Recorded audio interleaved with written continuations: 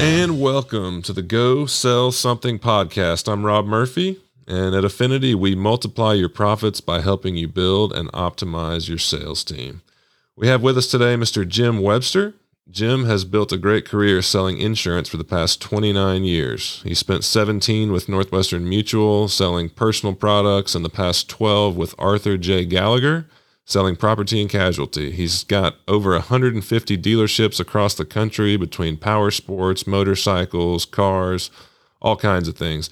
He has never had a salary. He's been on commission since day one, and he still is today, 100%.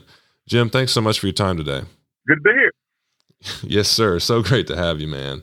Jim also, by the way, has been there for me and my family a whole lot in the past. An awesome guy, awesome family. Jim, most industry experts estimate the failure rate at 70 to 80% for producers like you. It's not an easy world to succeed in. Certainly wasn't easy for you when you got started. I know you made $12,000 in that first year. Can you tell us a little bit about that year? What was that like? Well, I was straight out of college. I was young, worked hard, believe it or not. It's just that the people I was first of all doing personal life insurance, disability insurance, health insurance. And obviously when you're young like that, who you can easily see is your peers. And obviously you work on referrals. So the whole theory there is to work up right into better age group and all, more needs with families. But it was, I was newly married, young, in love, and working. And looking back, for me, it was a great training ground. I mean, it was. Sure. But you mentioned we obviously were just newly married, so we didn't have kids, we didn't have a family. So making $12,000, believe it or not, worked at the time. Gotcha. It would not today, but it did at the time. Absolutely. So Leanne was okay with $12,000 in year one. She wasn't concerned about that. Well, ironically, Leanne had a job and was actually making a little money, and she didn't like it, didn't work out. So she retired on me pretty quick there. So then I will mention she started with RUF, which is a campus ministry at the University of Tennessee. Go Vols. And kind of a dream job for her. She met with college girls and really got in their lives and made sure things were going there. She was kind of doing that world. I was doing personal life insurance, disability health insurance world, and it worked. What did you do when your back was a little bit against the wall there? Leanne retires. You're not making a whole lot of money, young, married, in love. Did you question, is this the right thing for me or not? What was your thought process there? Well, I must admit, I kind of talk about it lightly, but there were definitely some tough times in those, financially at times. Mm-hmm. I must admit, God was gracious to us. We didn't have any huge health issues. There was none. We didn't have any big tragic things ever happen. So, and we need to be thankful for that. Absolutely. But I must admit, I tend to run even now, but especially I would run then. And when I run is kind of when I try to clear my head and think about things and pray. And it definitely had some times where you're like, okay, I'm not making a ton of money. I enjoy what I do. I'm kind of a people person. Right. But I guess things happened there to where it again, God was kind of gracious to us and we didn't have any real huge needs to make big money, at least at that time. Sure. At what point did you feel confident that this is what you're doing? You're all in? At one point, I did, through some referrals, get into a business, and we did like a group health plan for the business. And okay. I was like, okay, rather than me doing individual here, I just did 32 employees in a group health plan, and that added up and that went well. So I knew at that point, okay, maybe my direction needs to go more to commercial. Mm-hmm. I'm still seeing people. I'm still helping people. I'm still helping businesses in that regard. So at that point, I was like, okay, this is where I need to flip kind of some gears here and get, I guess, more in tune to commercial insurance needs. Sure. So as you made that transition from Northwestern Mutual to Arthur J. Gallagher, you got into the commercial side. I know some things picked up for you, as you mentioned, and then obviously you had a long path from where you were to where you are now and working with a ton of people across the country. Tell us a little bit more about how that pathway worked out for you from small time in it to working with 150 automobile and powersport dealerships everywhere in the world. Well, ironically, a blizzard hit in New York, and two guys were stuck in a blizzard at, I think, maybe an Applebee's. And one of my counterparts that worked with me, and then another guy who worked for he worked for Hart-Davidson Financial Services. And they were having a drink, and the Hart-Davidson Financial Services discussed how hard it is to place some coverage in that world. And my counterpart was like, well, I think we can help you. So believe it or not, I need to thank a blizzard, whenever that was, in nowhere, New York. That's amazing, man. That guy who worked, one of my counterparts, kind of got me with him, knew I had some past experience in some dealership coverages. And I guess that's again to say, I mean, if you're working hard, sometimes it works out. I mean, I don't mind telling you, you mentioned, 70, 80% don't work out. I mean, I can sit here and name a whole lot of names Sure. that I kind of started out with, and they've done well in other things. I mean, I get that. And sometimes sales is not meant for everybody. Sometimes timing works out, and sometimes getting out there and seeing what happens works. Absolutely, man. Was that moment, the blizzard moment, was that what you would say was kind of the biggest victory moment in your career, or is there something else that comes to mind as a watershed? Well, what comes to mind personally is I had been working on a sizable group of motorcycle dealerships that were Tennessee, Texas, California, big group.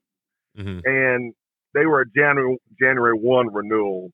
And again, kind of the stars aligned. Everything worked out well. A lot of work in there. Actually, they were in Brentwood. So I know you're from Brentwood. Yep. A lot of things came together that, again, I've worked some of those where the stars align and everything worked out perfect. And then I've worked many, many others to where it just didn't work out at the time, and you just got to go for the next one. But January 1 win that I got was over $1 million account. Wow.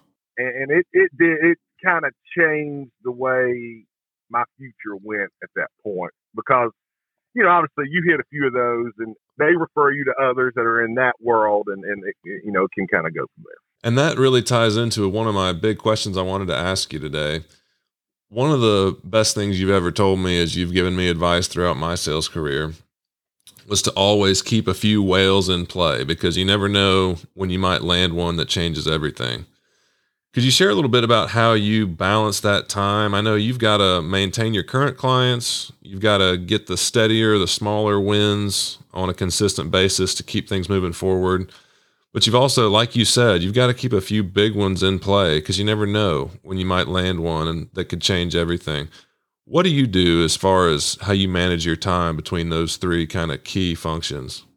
So obviously, as I kind of tell myself, the bills are going to get paid by my normal client that pays normal premiums. But like what you mentioned, you've got to have, I always say 5 or even 7 really big opportunities to where, again, like if the stars align, it's going to be a win, and it's going to be a big win. Right. Because what happens in that world is, if you've heard me a few times about referrals are everything. If I don't get referrals, I'm dead in the water, because change happens, unfortunately. So you can't just sit on what you got, because change happens. It's a tough balance, though, because obviously my clients, they buy vehicles and they drop vehicles and they have wrecks and we have thefts, and it's busy as it is, but you've got to keep, I guess, the pipeline, that's kind of our term. You got to keep obviously got to keep things moving in general, but to have some big ones in there to where things align right, that's kind of a game changer. Yeah. And I just can't imagine what all you have on your plate, especially as you get into the claim side of things. I know you've got to end up personally handling a lot of those claims on a nationwide basis. How do you manage that time balance between work and family? And even for those who don't know, Jim and his family took in me and my wife when we were between living arrangements in Knoxville back in the glory days.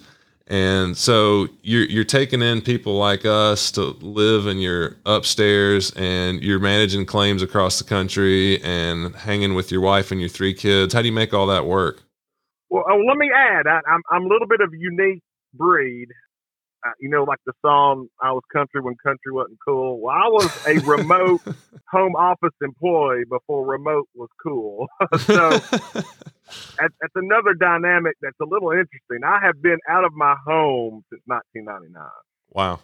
20 years, obviously. So even Leanne, my wife, was laughing.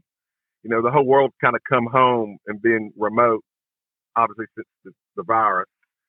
She's like, look, I've been through that for 20 years. You made it. You made it cool, Jim. You were the trendsetter. There we go.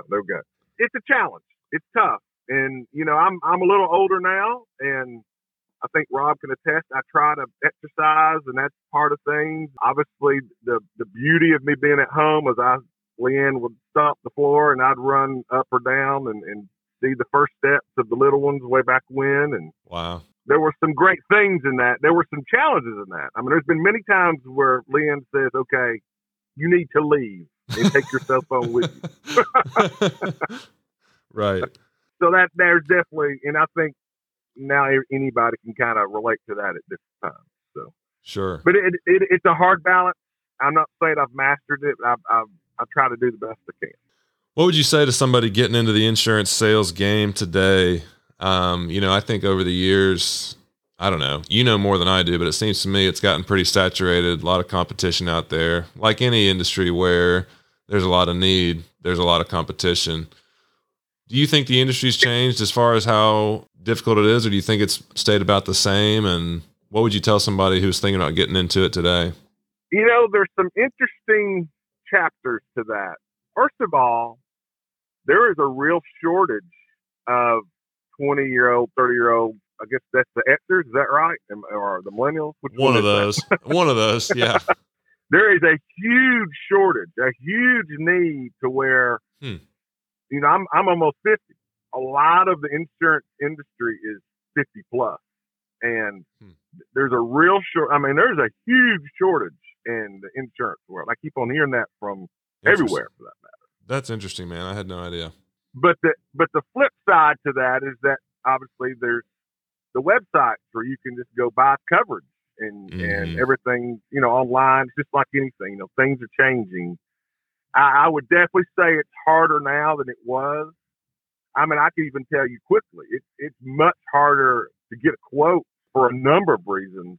I mean, loss ratios right now are people don't realize the wildfires in California, the hurricanes, the ice storm, snowstorm that just hit Texas and Louisiana. I mean, those are all sizable insurance catastrophic claims that these carriers are having to try to figure out. And their loss ratios are upside down. And the bad news to that is that we all pay more in insurance premiums. So, sure. As an agent, as a broker, that's not the best conversation with your client. I mean, it does sometimes create opportunity with your future people you're talking to. But that again, going back to the balance of trying to maintain it. Sure. Well, man, that's fascinating stuff. And that'll kind of wrap up our time today. I don't want to take too much of yours, but I really appreciate you coming on, Jim. Appreciate it. Enjoyed it. To everybody listening today, thank you for your time. Thank you for joining us. I know I learned something. Hope you did too. Go sell something.